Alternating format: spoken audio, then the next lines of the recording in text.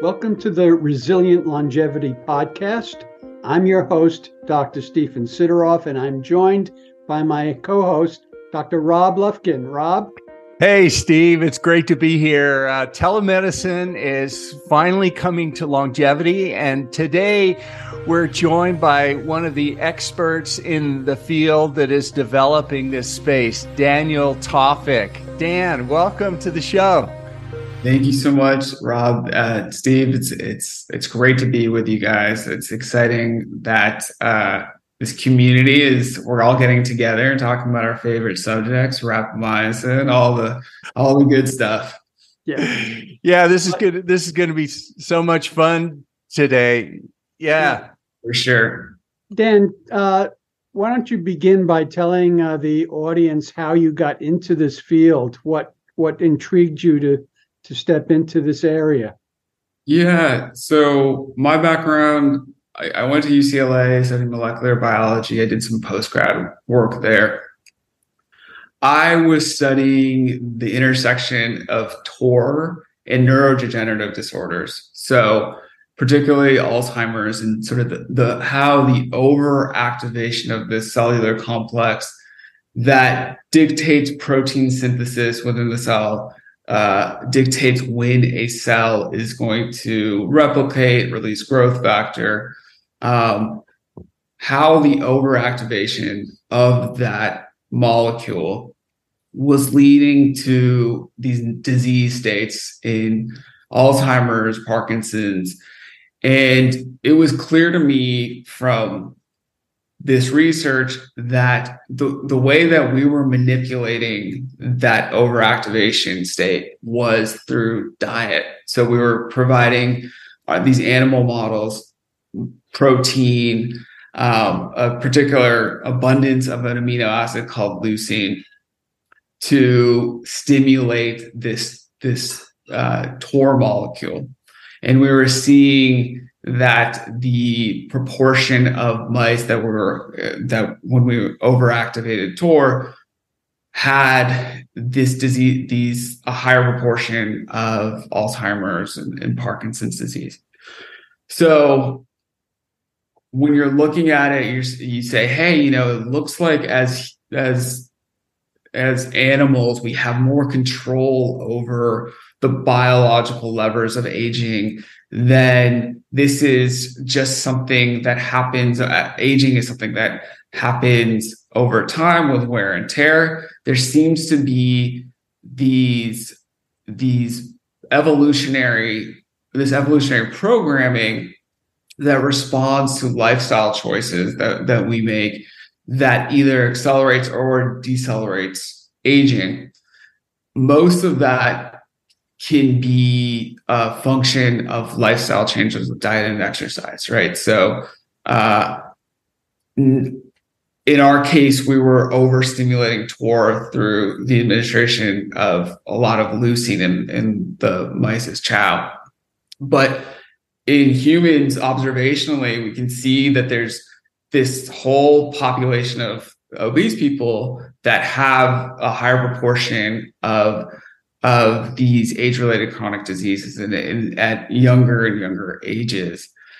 So my thought was like, if people can understand what the levers that they're playing with, so, on a standard American diet, people are playing with the metabolic levers of consuming too much, essentially more nutrients than the cell needs, and it's overstimulating these pathways that lead to cellular growth and excess and dysfunction. If they can understand how they can manipulate those levers in their favor, they can start decelerating the progression of aging and lead to a life with an extended health span. Meaning health span, the definition would be the period of your life that you're not dealing with an age-related chronic disease.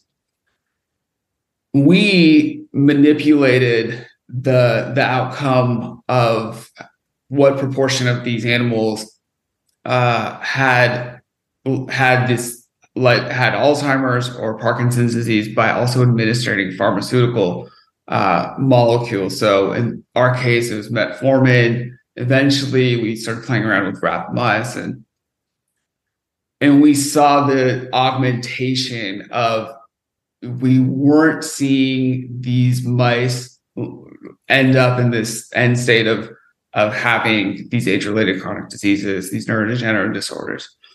So there was something about, once you can modify these lifestyle pieces, and if supplementing with some of these pharmacological interventions as well, humans had more control over the aging process than we would think. That sometimes, we get a terrible disease, and it's a function of our genes, but it's also, we have ways to diminish the likelihood that we have cardiovascular disease, we have neurodegenerative disease, we have cancer.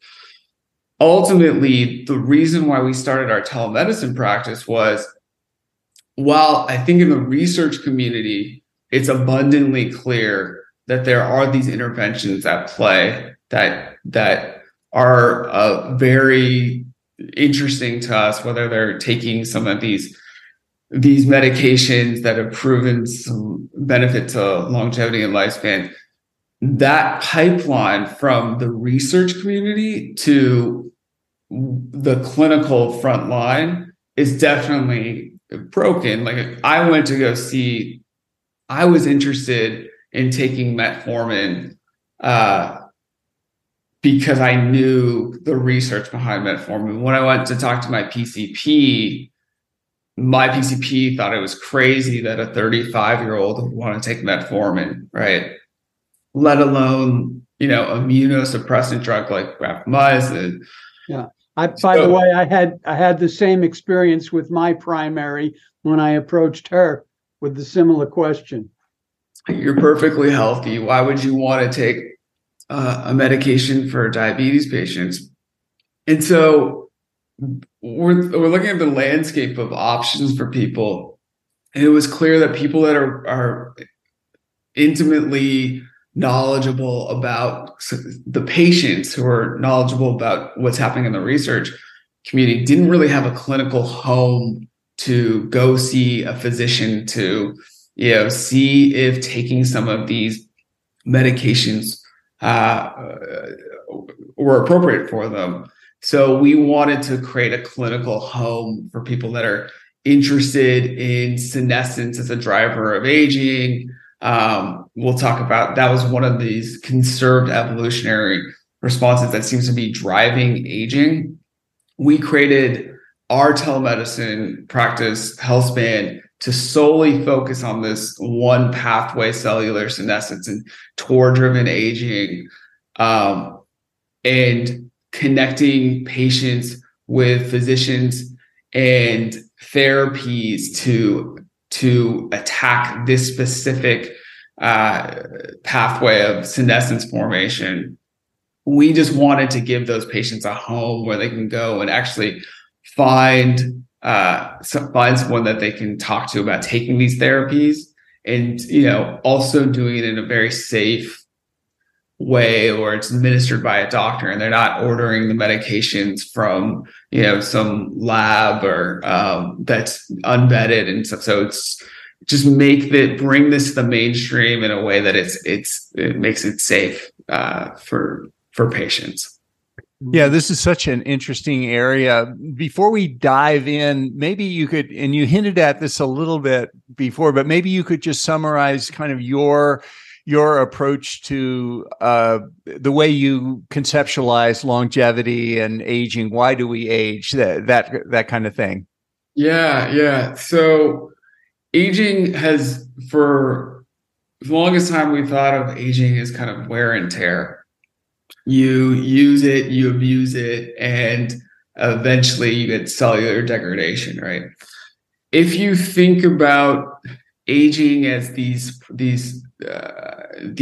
cellular programs, right?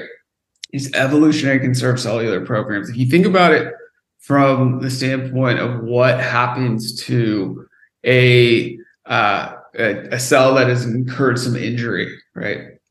A cell that is exposed to a carcinogen that has damage has three fates. So it can go through the process of apoptosis, which is cellular death. So across all of our cells, there's multiple mechanisms where we can just kill in response to injury.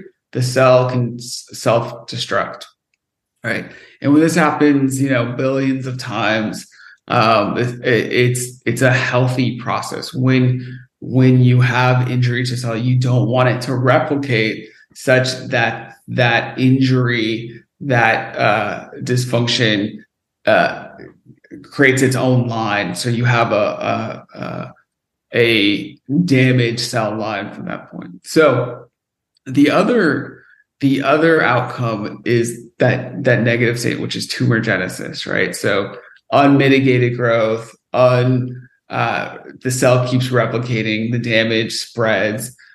And then lastly, we have a way to there's another evolutionary conserved way to stop that tumorigenesis, which is senescence. So senescence is this state in which there's arrested development, right? So the cell is not allowed to replicate. There's a blocker in its cell cycle to when it's exposed to growth factor, it doesn't replicate, which is great, right? So you're stopping the harm that can spread from that damaged cell. But as we age, we accumulate more and more of these senescent cells, right? And our body has, when we're young, we're able to kill the senescent cells at a similar rate to the rate at which we're accumulating them.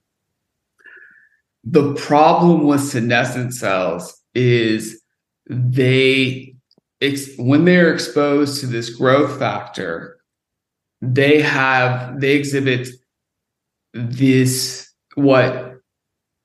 deleterious effect that Mikhail Bogdassarian calls hyperfunction. So they will grow. They exhibit something called hypertrophy. Their surface area grows larger than a normal cell, right? So they're much larger than a healthy cell, which has implications that cell now has preferred access to nutrients, right? So this damaged cell line has preferred access. It has more GLUT channels to get peripheral glucose into the cells over, your healthy cells.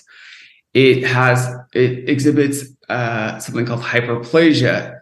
It secretes more mitogenic factor and growth factor. So it's growing adjacent cells in a way that's very unhealthy. And lastly, it has this hyperfunction. So it's you're secreting and creating more proteins, degraded proteins, dysfunctional toxic proteins that are highly inflammatory outside of the cell. And so you're basically, if you look at most disease states, these diseases are a function of cellular excess. So if you look at wrinkles in humans, it's the keratinocyte is producing too much keratin. In balding, there's too much androgens being produced. This excess production in neurodegeneration, which we started with, it's overproduction of tau proteins, right? That's creating this inflammatory response. And so these senescent cells are kind of become these like Frankenstein's monsters. They release all these inflammatory molecules, and they have this characteristic called the SASP. So the SASP is the senescent associated secretory phenotype. If you look at a senescent cell around it, you would see a lot of inflammation, right? And that inflammation drives further transformation of healthy cells into senescent cells. And so the rate of transformation of healthy tissue into dysfunctional tissue accelerates, right? And so the idea is through metabolic processes, through diet and exercise, things that you both are both very passionate about, we can modulate that acceleration. And through supplementation with things like metformin and rapamycin, you can also slow down that acceleration. That excess is driven by that molecule we started out with, that cellular complex called TOR. And when TOR is presented with excess nutrients in the form of glucose and amino acids, it says, hey, there's a lot of energy right now. Let's build. Let's go in a growth phase. Let's do a lot of protein synthesis. Let's grow in the hypertrophy expansion. So if we can, through lifestyle measures, through diet and exercise, we can clamp that TOR activity intermittently. So you don't want to always inactivate TOR's behavior. You want to do it cyclically, so that you get the benefits of cellular growth in certain phases of life, and you get the benefits of being in a slightly catabolic state where you're not getting this excessive cellular growth, and you're internally consuming some of these harmful, deleterious, misfolded proteins. But it is to say that we have control over the formation of senescent cells through those lifestyle and pharmaceutical interventions. One quick follow-up question is, you mentioned, and we're going to talk more about lifestyle methods, and also primarily about your program with telemedicine with pharmaceutical methods for turning down TOR as a way to affect senescence and increase possibly longevity. In mentioning that, you mentioned the usual thing, which is TOR is a nutrient sensing program. So we want to avoid the nutrients that stimulate TOR. And there are two broad groups that you mentioned. And of course, everybody knows about carbohydrates and glucose sensing for TOR. So we want to lower the glucose spikes, and we'll talk about ways of doing that. But you also mentioned the branched chain amino acids, primarily things like leucine and all. Do you think it's valuable, in your work with the animal models as well? I haven't seen people talking about a low leucine diet or anything like that. What's your take on that? I would agree with that. I don't think that there's debate on this, so it's not a clear cut answer here. But I don't think that people are consuming enough protein, like basically having an IV of amino acids to stimulate TOR all the time. I think what the real concern is the standard American diet, in which there's excess carbohydrates are the real problem. We used leucine because we knew that would stimulate TOR. And we knew that pathway, right? We don't think in human beings that if you're getting more than like 3 grams of leucine a day, you're having unhealthy TOR levels. That's a debatable thing, but we just don't have enough studies to say that. And I actually don't think it's a very interesting study to have, because that's not really. It's really like the nth degree. We have a glaring problem, which is a standard American diet and excess carbohydrates. So I don't think people should be. We get that question a lot. Should I withhold my protein intake? And you're not eating enough protein that you're getting these hyper elevated activity of TOR. So I don't think it's something that most patients have anything to worry about. So just to reiterate, underline that leucine is an amino acid which makes up proteins. TOR can be simulated by amino acids, just like with carbohydrates, but in our diets, proteins are not really a problem. So most people are not advocating lowering proteins. The big offender for turning on TOR is carbohydrates. So, we're going to talk more about acarbose and other things. So if you want to turn down TOR, scratch the orange juice, scratch the sugar in your coffee, scratch the bread and the pastries and all those things. And the carbohydrates are really the way to go. At least, is that what you're saying? Yeah, you're not eating enough. So the reason why leucine is of interest for these folks in labs is leucine binds to mTOR and it activates it, because TOR is a nutrient sensing compound within the cell. It's really sensing glucose levels through its downstream kind of energy unit, which is ATP, and leucine as an amino acid can say, okay, we have a lot of building blocks here. Let's start building. It's a great time for growth, right? Like we have this human just ate a lot of food. Well, let's start growing, right?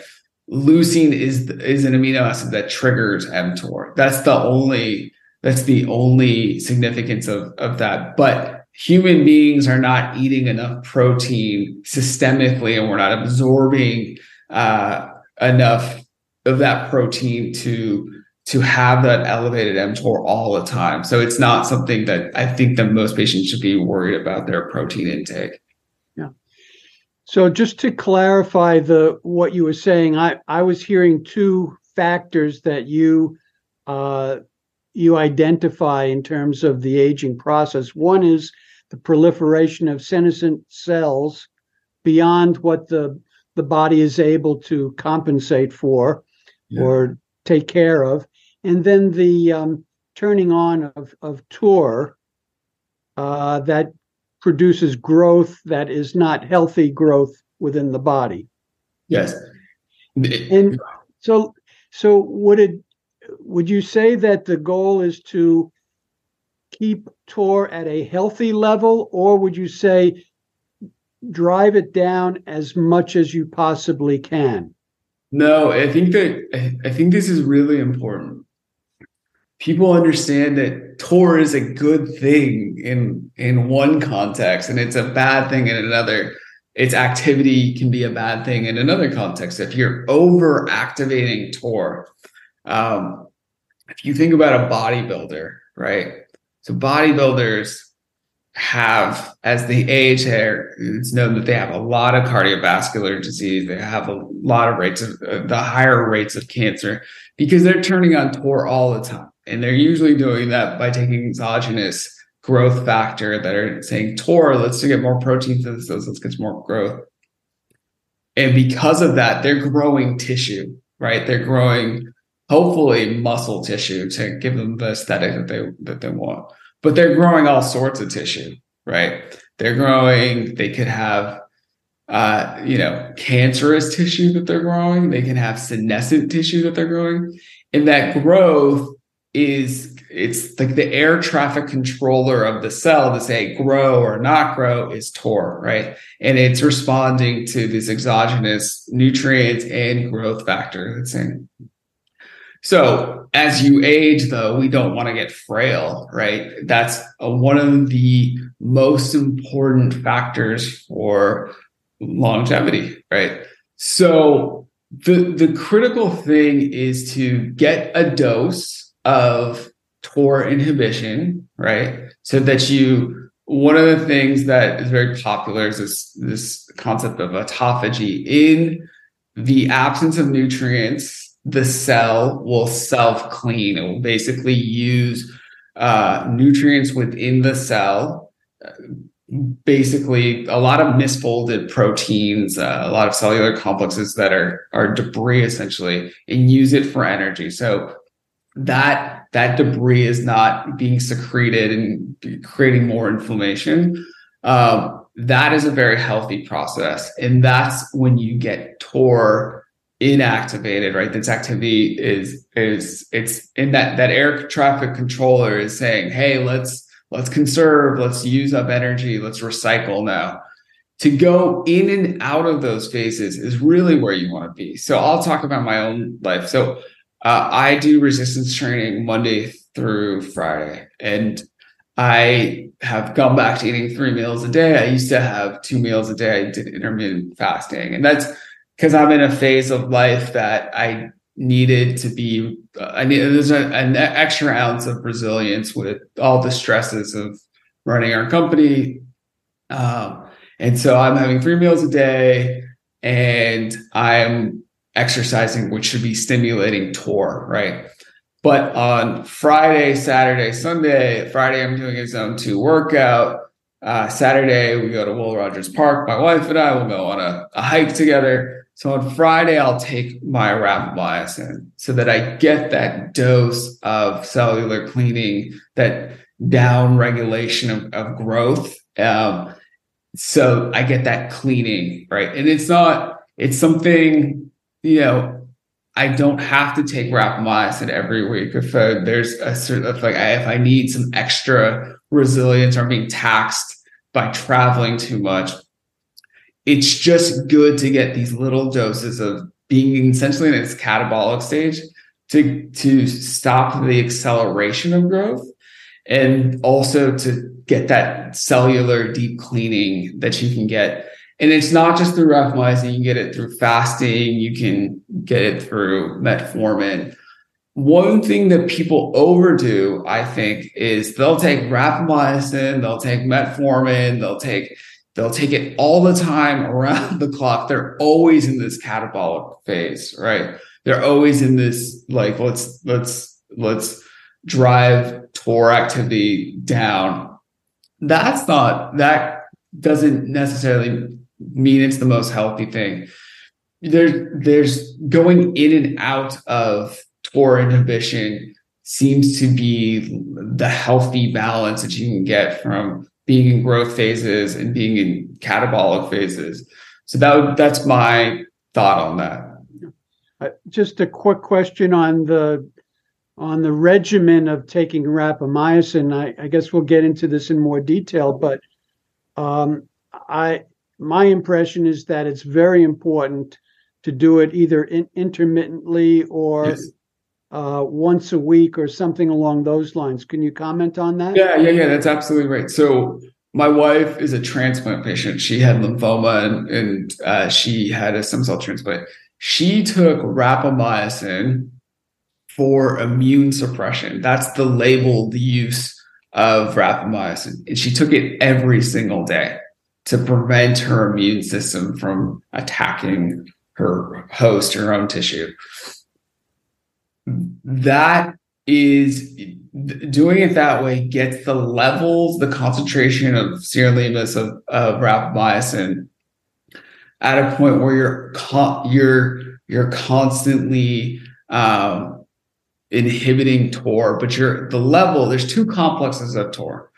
There's complex 1 that is gets this autophagy upregulation, and there's complex 2 that if the concentrations of sirolimus go high enough that you're inhibiting mTOR complex 2, and that is when immune suppression starts to happen, right?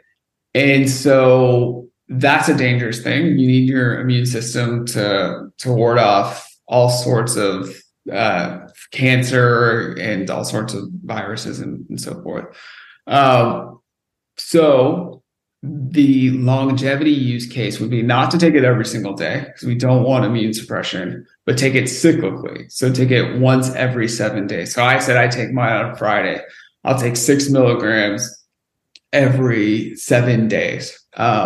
And some weeks I don't take it. I'll skip a week if I don't feel like it's appropriate for me to take it. So you get into that short phase for about 48 to 48 hours where you're getting that kind of TOR inhibition, you're getting the autophagy, you're getting the stem cell rejuvenation, all that benefit of taking the rapamycin, but then you get out of that phase. So you get back to regular protein synthesis and growth. That's the theory behind taking it cyclically in the longevity use case. Mm-hmm. Yeah, that's fascinating and very important. The dosing is key in that, obviously.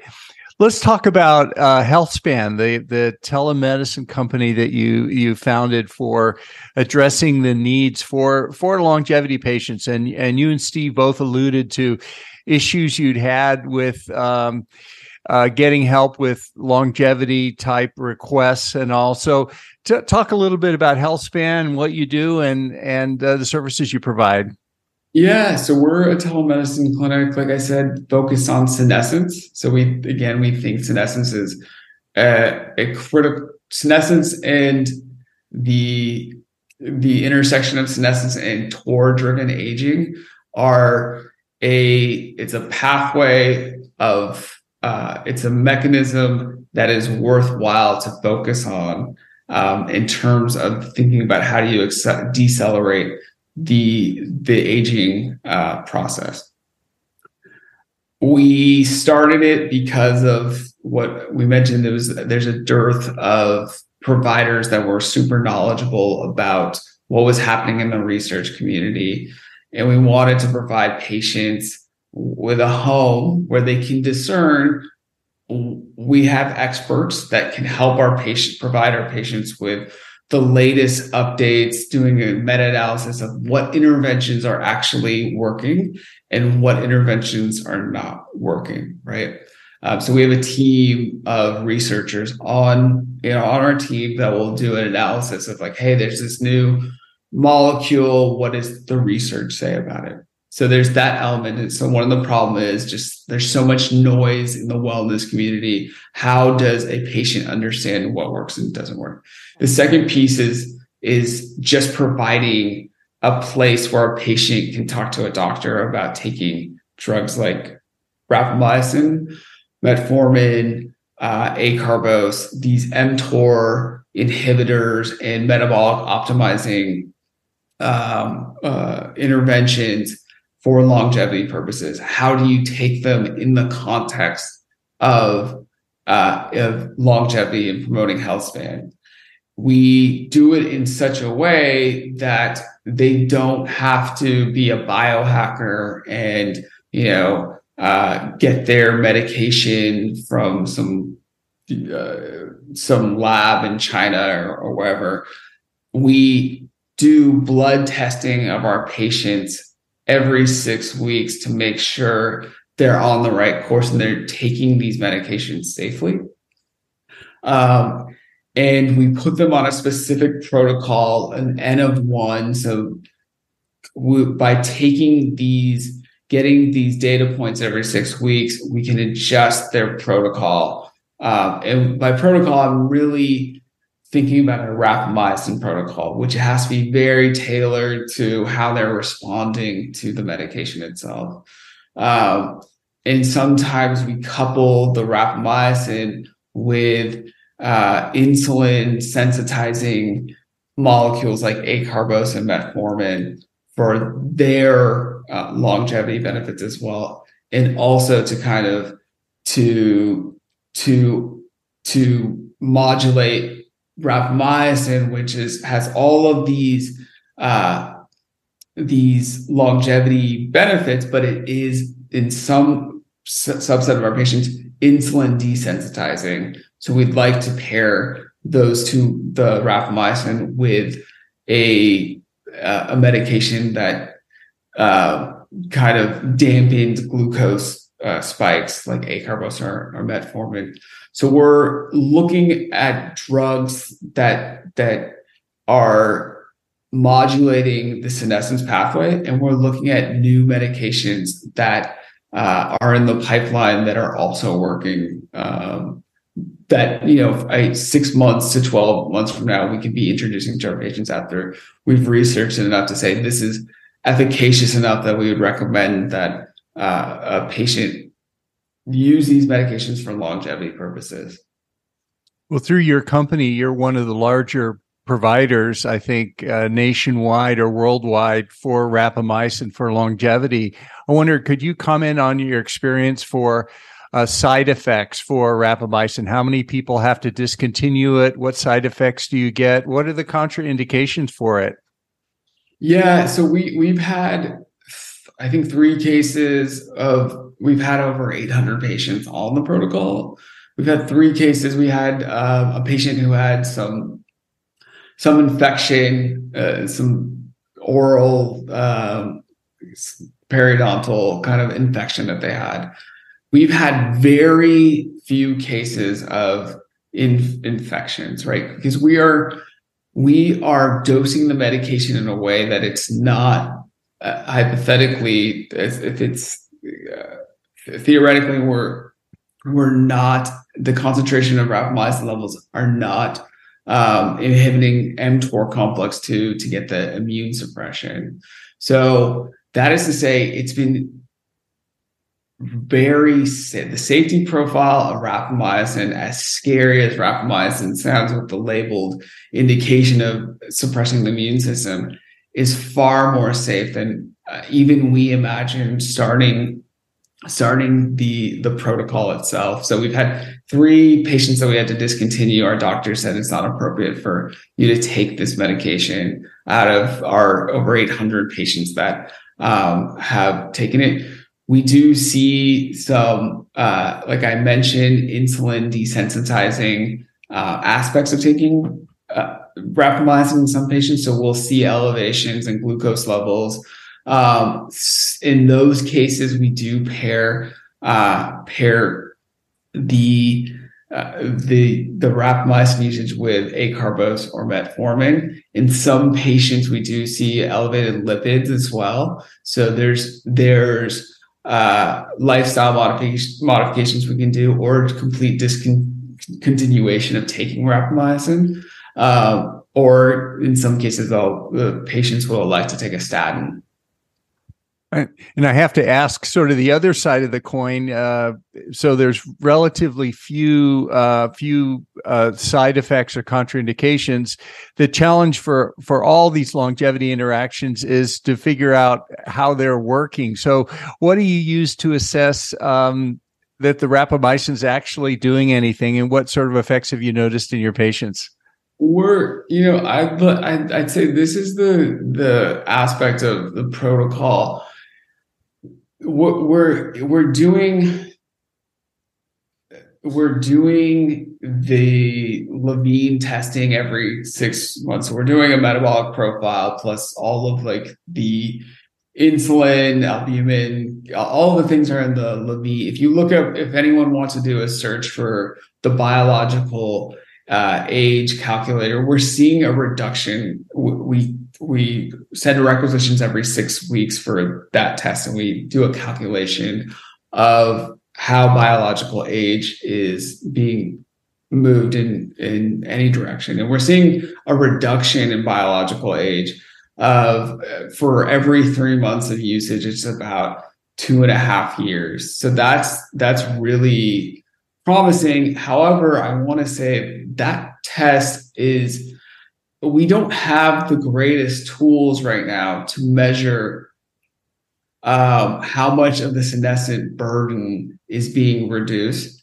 With that being said, in the next 6 months, we're going to be partnering with a group that has some more precise testing on senescence. The problem with these tests is they're very expensive. They're in the range of like $500. So our goal is to make these diagnostic tools have enough scale with our program that we can drive down pricing of them and kind of continue to measure their efficacy. These are very kind of novel new tests, and they haven't been used at scale to really justify their efficacy as a diagnostic tool. So That is to say, we will have some more senescence testing that we will be releasing in the next 6 months, and we're trying to be more precise with the diagnostic aspects of our program. Right now, we're using very basic tools that any patient who's listening can go ask their doctor for a metabolic profile, get the results of that test, and then put the results of that test into a biological age calculator and get the results for themselves. So a couple of basic questions here. You're making comments about cost. Is any of this covered by insurance? And I'm assuming that this does not replace someone's primary physician. That's absolutely right. So, we don't substitute a PCP visit, right? So we are this kind of additional layer of care for people who are interested in longevity protocols, right? So, and it's telemedicine based, so we can't provide the level of care that you need when you're having an acute health crisis, right? Mm-hmm. The aspect of, is it covered by insurance? I know in some patients, it is covered by insurance, the rapamycin itself. So we can prescribe rapamycin. Ultimately, whether the insurance company covers the cost of the rapamycin is on a case-by-case basis. It's usually not. I know of some people, Dr. Love, we've talked about this, that it is covered, I think, for yourself. But we're a cash-based business right now because we're in the position where we work with doctors in 50 states, and we don't want to imposition them with calls from the insurance company of trying to justify why they're putting their patients on a immune suppressant drug, right? Mm-hmm. So we're cash based at the moment. Mm-hmm. Do you have any opinion about NAD? Have you thought about NAD as one of what you offer? We don't offer it primarily because we don't think there's any efficacy in taking it. It's not clear that it gets absorbed in the form of NAD, the actual end molecule NAD, taking it through IV or through any other module. We also don't prescribe NR or NMN because of the same reasons. We're not sure that it actually gets absorbed into the places it needs to, outside of the liver, perhaps. But so we that's one thing. We only prescribe at the moment 3 medications because we're convinced that they push the needle in terms of longevity. If we're not a wellness company in that sense, where it's like every supplement known to man will sell. If there's no efficacy, we won't recommend it to our patients. Mm-hmm. What are you most excited about in this space, Daniel, either with HealthSpan as a company or the field in general? I think that what I'm most excited about is this summer we saw the biggest growth, and that was because of people like Peter Attia, people like yourself, people like Tim Ferriss were talking about rapamycin. Before, we were kind of in this early adopter weirdo world. We have this small community, we talk about it, and we're kind of like a very niche world. And I feel like we're kind of going mainstream through your work, essentially, with the work of Peter Attia, who are talking about this and making these therapeutics more well-known, such that I'll bring it close to home. My mom used to think, what are you taking these medications for? And now she's like, do you think I should start taking them? And she's very conservative in that regard. So it's very exciting to see this gradually becoming more mainstream from a therapeutic standpoint. I think the idea of senolytics, so drugs that target senescent cells, it seems very interesting. The efficacy of them, seeing them come to market is, I think we're very far away from that, but that seems very interesting. There's a use case of one right now called dasatinib that some patients, I've never taken it, but people have noticed some very positive benefits from it. That's a senolytic that's very interesting, but it's definitely not something we're going to be prescribing.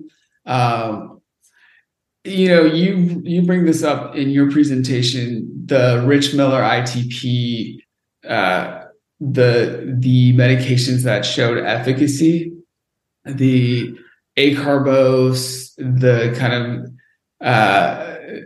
the GLP-1 medications, rapamycin, to see them become more of a mainstream, more well-known and more well-prescribed in the mainstream would be very interesting to me.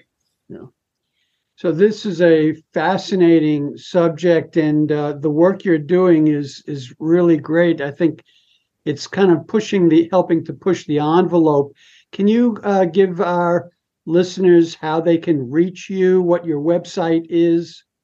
Yeah, absolutely. So if we're found online, you go to gethealthspan.com. So it's Get Healthspan. And if you let us know that Dr. Lovekin, the Brazilian podcast, referred you, we'll provide you guys with a $60 discount. And I think in the show, we'll send you both the link to the sign up form where the patients can retrieve their discount. So it's gethealthspan.com, and you would just sign up. You don't pay anything up front. You would speak to a doctor. And if the medication is appropriate for you, then you would get charged for the protocol itself.